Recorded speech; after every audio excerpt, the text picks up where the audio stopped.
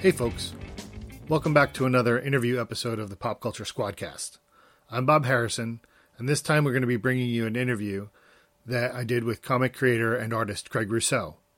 Craig has worked for a bunch of comic publishers for a couple of decades now, including the big two. He's well remembered for a long run on Impulse at DC, and he's the co-creator and artist of The Perhapanauts with Todd DeZago. Craig and I talked about the new books he has coming out, including Killing Red Sonja from Dynamite and a re-release of Kyra Alien Jungle Girl from Scout Comics. We also reminisced about some of his other work and talked about what his art process looks like today. It was a great chat. I hope you enjoy it. Well, here we go. All right. Hey, Craig, how are you? Good. How are you? I'm good. Well, thanks for doing this. And let's start talking about Killing Red Sonja, which is with Dynamite. Can you tell us how that gig came about? And what can you tell us about the story for that particular book? And I believe it's 5 issues. Is that right? Excuse me? Is it a 5-issue arc? I believe it's 6, but I could be wrong. Okay. Yeah. So, actually, it came about because I have worked with Nate Cosby in the past. Sure. He was my editor over at Marvel way back when. And every now and then I would do a cover or a pinup or a couple pages for him over at Dynamite. And I said, hey, if anything ever comes up, I'd love to work with you again. And originally, he was looking for an artist to do some samples for Red Sonja, Vampirella. Right. And quickly realized that, I was much more attuned to drawing grumpy old men and weird monsters and not so much hot chicks and bikinis and, onesies. Yeah. So after a few quick samples, we kind of switched gears, and he said, I think you have something else that might work better for you. And that's when he pitched the idea of Killing Red Sonja, which I thought was a lot of fun and really much more in my wheelhouse. That's awesome. And how is it working with Mark Russell and Bryce Ingman on that? It's been great. I mean, really, they've been sending over the scripts fully formed and letting me really just cut loose and go wild with it. And, every now and then I might have to change something because they have something in mind further on down the road or something that has to tie into the main Red Sonja series. But for the most part, it's just been them throwing a lot of crazy stuff in the script and me getting to draw it. That's great. Have you caught up on what Mark's been doing in the main Red Sonja line at all, or? You know what? They had sent me a bunch of the copies digitally, so I was caught up for a while, and then I haven't read the last few. Well, that's so fine. I've got to get back on that. The war's over, so. Yeah. But it's good. It's good. It's one of my favorites right now. Have you been a fan of Red Sonja going, in the past? To be brutally honest, I mean, I've had a passing interest in her, and I bought books here and there, mostly because they looked interesting, but I don't really know much about her character arc or her whole story. So it's interesting in that, the book is called Killing Red Sonja, but she doesn't really show up in the book. She's more of the MacGuffin of the story. Sure. It's the kid who's on a quest to kill Red Sonja. Which is excellent. It's a great way to bring that storyline together that without having to take up the main work of the main series. Right. That's awesome. So let's move on to Kyra Alien Jungle Girl. The Nonstop edition is coming out next week from Scout. What's up with that? Okay, well, that is pretty much like the first 20 or so pages of our original run over at Dark Horse. Right. Or even before that, when we had self-published it on the web for a while. Then we had done 12 chapters at Dark Horse Presents that were collected in the trade. Mm-hmm. The trade went out of print, and then Dark Horse gave us the rights back. And since Rich was working, Rich Woodall, who was the writer and co-creator of Kyra, he's working on Electric Black over at Scout right now. He had suggested the idea of bringing the book there, and they were very happy with that idea. So This format, I think, is kind of wild because they pretty much print the first issue as like a sampler. Like, hey, if you like this story, buy the trade that comes out in a few months. So it's a primer, a teaser, or what have you. Okay, so that was my question, and I wasn't sure how that had come out. So you are going to be re-releasing the trade with Scout. Yes. So this first issue that comes out, the nonstop #1 that comes out, you said tomorrow. I think will pretty much be the first 20 pages or so of the trade, and then the trade will come out. I want to say they just announced the solicitations this week or today, or so. I think it's going to be in stores in June. Right. And we're working on 20 new pages of stories, so that if you had bought the Dark Horse trade, there's still something new in this for you. There's a new cover. There's 20 pages of new story. There's going to be some pinups from other artists and maybe some behind-the-scenes stuff that we can fill it out and make it feel a little more unique. Well, that's great. How is coming back to something like that, doing new pages and new story with that? It's been a lot of fun, although I was drawing one of the main villains, and my first thought was, who the hell designed this character? Oh, wait, that was me. Yeah, this is a pain in the butt. But, it's been fun going back and kind of fleshing out a little more of the story and trying to figure out how we can put these new pages in and not feel like we're screwing up the story that we had told already. Oh, that's awesome. That's great. That's a lot of fun. So, and I guess, if it does well and sales warrant it, then we've got the seeds of the volume 2 that we're setting up. Well, so that if it does do well, maybe we'll go do volume 2 next year. Well, that'd be fantastic. What does your process look like now these days? How has it changed? Are you all digital? I know I see daily or almost daily, head sketches and stuff like that. I'm assuming that's all digital, but oddly enough, the daily sketches, those head sketches are on Bristol board. Oh, really? I scan them and I color them digitally. Right. But one of my friends had started collecting sketches from me at conventions, and it ballooned into him owning a lot of those sketches. And he was saying that, I don't like a lot of modern comics, but I like your take on these characters that I grew up with. So maybe instead of buying comics every week, I'll just buy a sketch from you. I'll put my comic money towards my sketch collection. So we have a running tally where he'll just give me a long list and he'll let me pick who I want to draw, and he'll pick from those. Well, I need large poster size collections. Yeah.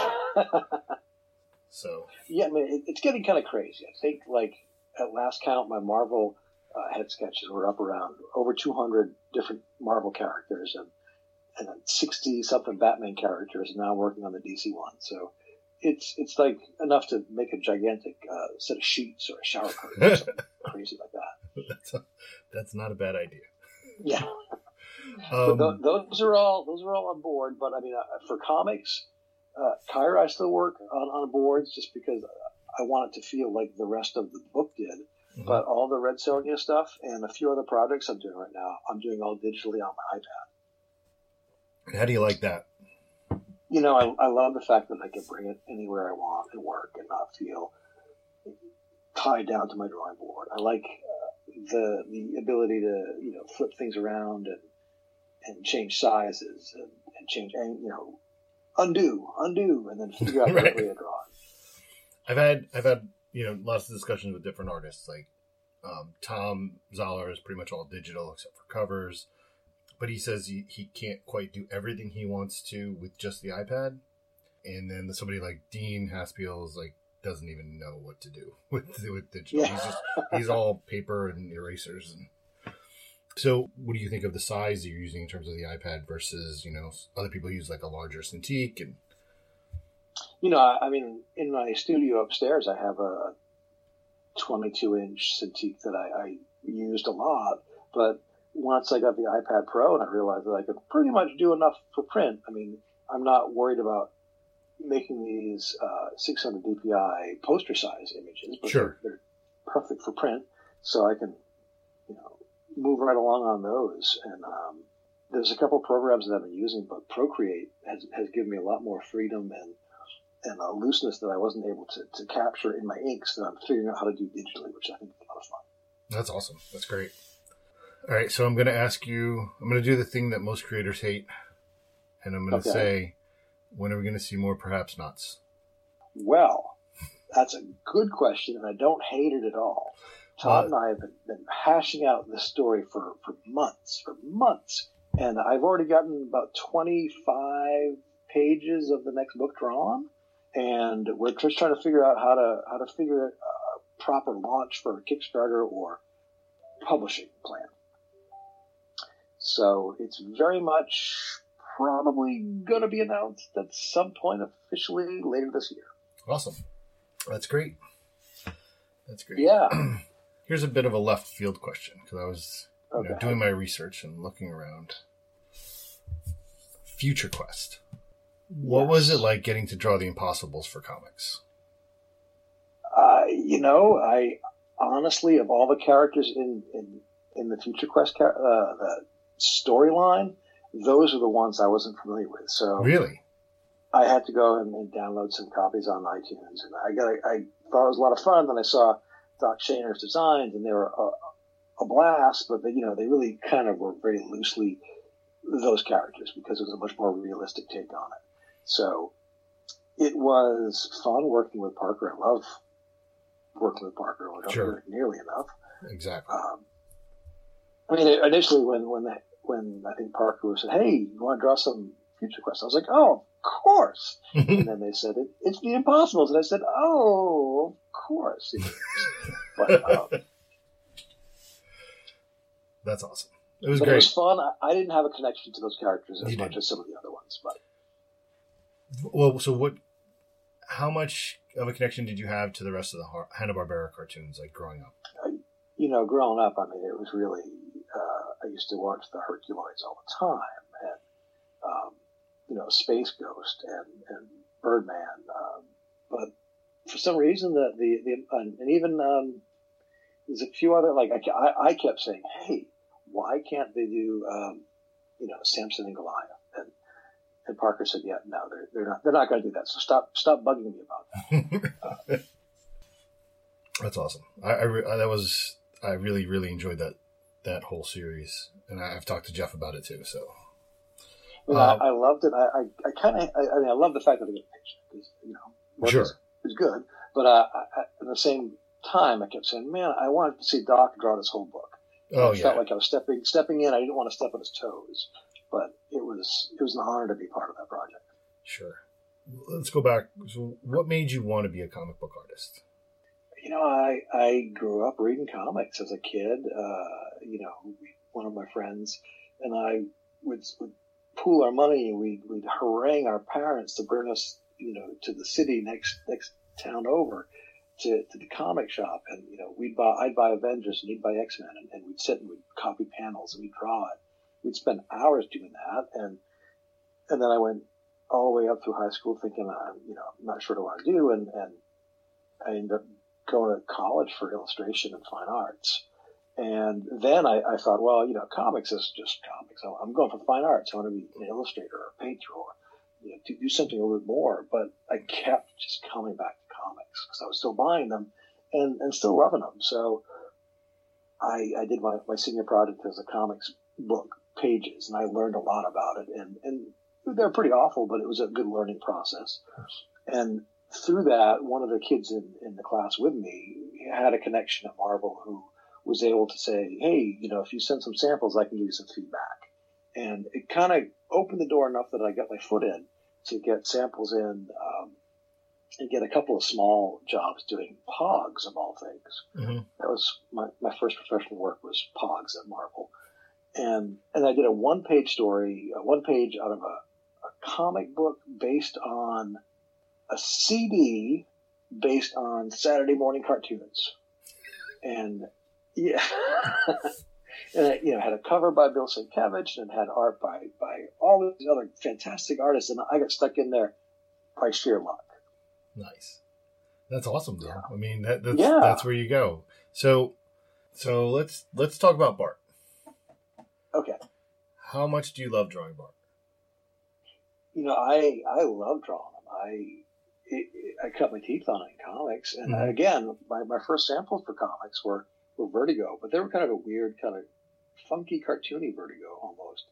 And the editor who saw the pitch, the sample, said, I kind of think you'd be okay on a fill-in on Impulse. And then I kind of toned it down and really get more cartoony. And then I had 2 years to kind of hone the craft of working on the book and really just getting a feel for the character. Toward the end, I was kind of like, I think I'm ready to find something new. I love drawing them, but I think I'm ready to try new projects, which worked out well because they were going to fire me at that exact time because it was coming up to issue 50. And I thought, man, it's the perfect time for me to leave and someone else could come in. And they thought the same thing. So it worked out very well. Well, it's an interesting way to take that, just take it that way. But so they're going for a whole new team on the book. And it was funny because that's when I said, Paul, I think that I need to try something new. And he said, well, that made this conversation so much easier.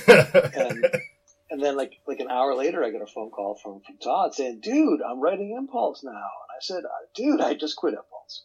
So we didn't get to work together there. That's funny. That's very funny.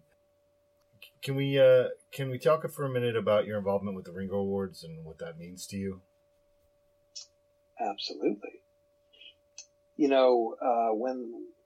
When they talked about a replacement for the Harvey Awards, and they wanted a name that inspired people, and someone who loved comics, and who would be a good person to inspire the awards. And immediately Mark Nathan said, well, it's Ringo.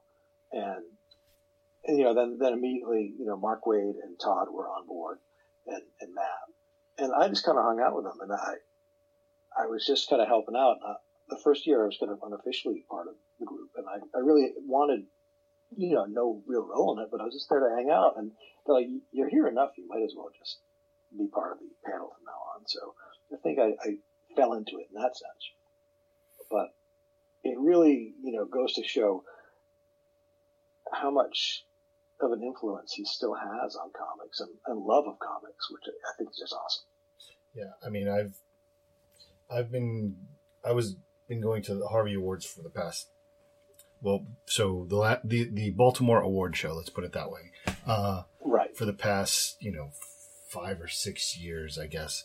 So, and it's always the best award show, and it's always the best show in my opinion. No offense to any other shows out there, but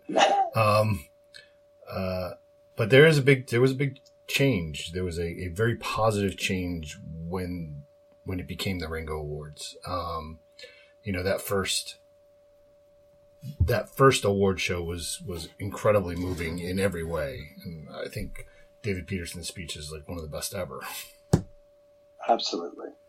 I really, I like that you're involved in that, and I love the fact that it just, it involves us having conversations of, man, what would Mike be liking these days? What would Mike be reading in comics? What would inspire Mike? What is inspired by Mike? And that's how every year we come up with the Spirit of Ringo Awards. It may not be the best selling book. It may not be, the most popular book out there, but it's got literally the Spirit of Ringo. Sure. And I mean, I think that we've picked books that he would have liked, and Matt certainly, has a good sense of what his brother, liked and didn't like, and is always right there, right up front with some great ideas and choices. That's awesome. We know we have Killing Red Sonja. There's some perhaps nots in the future. There's hopefully some Kyra. Anything else we're going to be expecting out of you? Yes. On and off. I've been working on a book for my friend Darren Henry, who self-publishes a line of books called Sip Comics. Okay. And I've drawn 3 issues of a book called Startup. And it's about a single mom who gets superpowers. And Darren was a Hollywood writer, and in his spare time, he's decided to publish his own line of comics. And, he's written these issues, and I've drawn 3 of them, and what he's calling them binge books. So it's really a 64-page comic. So I've really drawn like 9 issues or 10 issues of this story so far. Okay. And he's got these price for $4, which I find insane. And he was self-publishing them for a while, and I think he's looking into changing that at some point. But I've been working with him on that. He's also got Ron Friends is doing something for him right now. Sal Buscema has been working with him. Stephen Gordon, who worked on the X-Men Evolution cartoon and other stuff. And he's got quite a bit of talent in this little line of books that he's been putting out that are done in one stories, which I just, he's like, I want to tell stories that I liked when I growing up. What kind of comics appeal to me? What kind of stories? So I'm working on that. And then I've got another creator-owned book I'm working on with a friend that I'm about 2 issues into that. And there's more work lined up that contracts should be coming soon. So that'll happen later this year as well. But that's fantastic. We'll talk about that one later. That sounds like a plan. Definitely. That's great to hear. So can I go back to the Startup is the name of it? Startup. And yes. It's a 64-page single issue, so you've done three of those. Is that what you're saying? And I've done 3 of those. And each 64-page single issue is a complete story. Yes, it's like three individual chapters that break down. That would have been 3 regular comics, but he's put them all together in one. And it's been a lot of all the character designs have been by Ron Friends, so it's been a lot of fun working with those. That's awesome. That's something that it keeps coming up in different areas where going to a longer single issue, but not, where it's not necessarily a complete OGN, but definitely longer than than your 24 page floppy, and getting more story and letting it, sit there. Right. I think Aftershock is doing some stuff like that, and some other companies too. Yeah, I mean, I know that like the last Perhaponauts book we had done, we just did as a graphic novel. And this next story is, we had started doing it in chapters that we felt, well, maybe we can release them digitally first, but organically it will become one big book. So, we're probably not going to go floppies because we lost our shirt on floppies at Image. Oh, sure. But we did okay with, self-publishing a hardcover, which I find crazy, but that's the industry these days. So. Yeah, you're definitely finding that. I totally could see that. So, but and I think the whole thing with crowdfunding and self-publishing is that we can get the product directly to the hands of the fans who want it. Mm-hmm. We're not having to fight with 50 Marvel titles a week and be on the shelf, and then within 2 weeks you're off that shelf and you're off to the side of the store where no one's going to find it. At least, with stuff like this, that, when I see one of my friends, or guys that I like, or, creators whose work I really dig, and I'm like, oh, she's doing a new book. I can't wait to get that on Kickstarter. Right. And, then you got it. So I think that it's a different beast, but I think it's a viable beast. I think so too. We at Pop Culture Squad, I try and, boost up whatever we can in terms of Kickstarters that are out there. So don't forget, let us know when it's coming. We'll make sure we put it up there. And when Rich and I were talking about doing Kyra at Scout, we've also been talking about kickstarting a hardcover version of it that we do. We sell it on our own, but the retail version will be through Scout and the trade paperback mass market version. So again, we're kind of seeing how the will react to something like that. That's awesome. Yeah, there's definitely change afoot, and you can feel it in every way. I mean, the big two keep doing what they're doing, and we don't know if where that's going to go, but definitely on the indie side of things, there's definitely change. There's definitely people exploring new opportunities, different ways of going about it, whether it's creator owned through a publisher or distributor, or doing it on your own. Everybody seems to be finding their own way around it, and hopefully it'll work for everybody. Right. And also, I think that, we were talking about the Ringos when Katie Cook gave her keynote the other year, and was talking about webcomics. And all of us old dinosaurs out there were like, I don't know about webcomics. And I think that really is the future, but I haven't gotten there yet, but I love the idea of it. Yeah, well, you can go listen to my panel with Katie and Tom and Steve and Dino about which we did last year at Baltimore. It's definitely amazing. Even there's something that there were some numbers that I saw recently about what Webtoon is hitting in terms of the actual number of subscribers compared to the number of people on the planet or something. Like, it's crazy. It is crazy. I mean, it's crazy. Like, what kids will I say kids, but people will look at on their phone or their iPad versus, picking up a book. I mean, my son is clearly my son, where he comes down to the basement and grabs a box of comics and we'll sit here for about 6 hours. That's awesome. And read books. But my daughter's on her iPad and on her iPhone, and that's where she is. So yeah, sure. So it's funny how that works too. I spoke to my oldest son who was reading a book, a novel, and I'm like, why are you reading that? And he's like, well, you told me that if I want to write, I have to read. I'm like, okay, something sunk in there. And then the other ones, they won't read. Right. Well, I think that was all I had, but I really appreciate it. You're very welcome. Thank you for having me on. Thanks for doing it. And as soon as anything else new comes up, let us know, and we may do this again. I certainly hope so. All right. Thanks a lot. You're welcome. I'll talk to you later. Okay. Hey, that was great. Don't forget to be on the lookout for Killing Red Sonja and Kyra coming soon, or whenever we get out of this crazy world of self-isolation. Also, Craig has a great Patreon page you might want to check out. Don't forget to like and follow us on our social media platforms. It's the best way to keep up to date on all of our columns, reviews, and articles.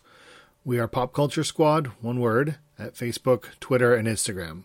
As always, the intro and lead-out music is Pray for Rain by Space and Time Band. Well, see you later.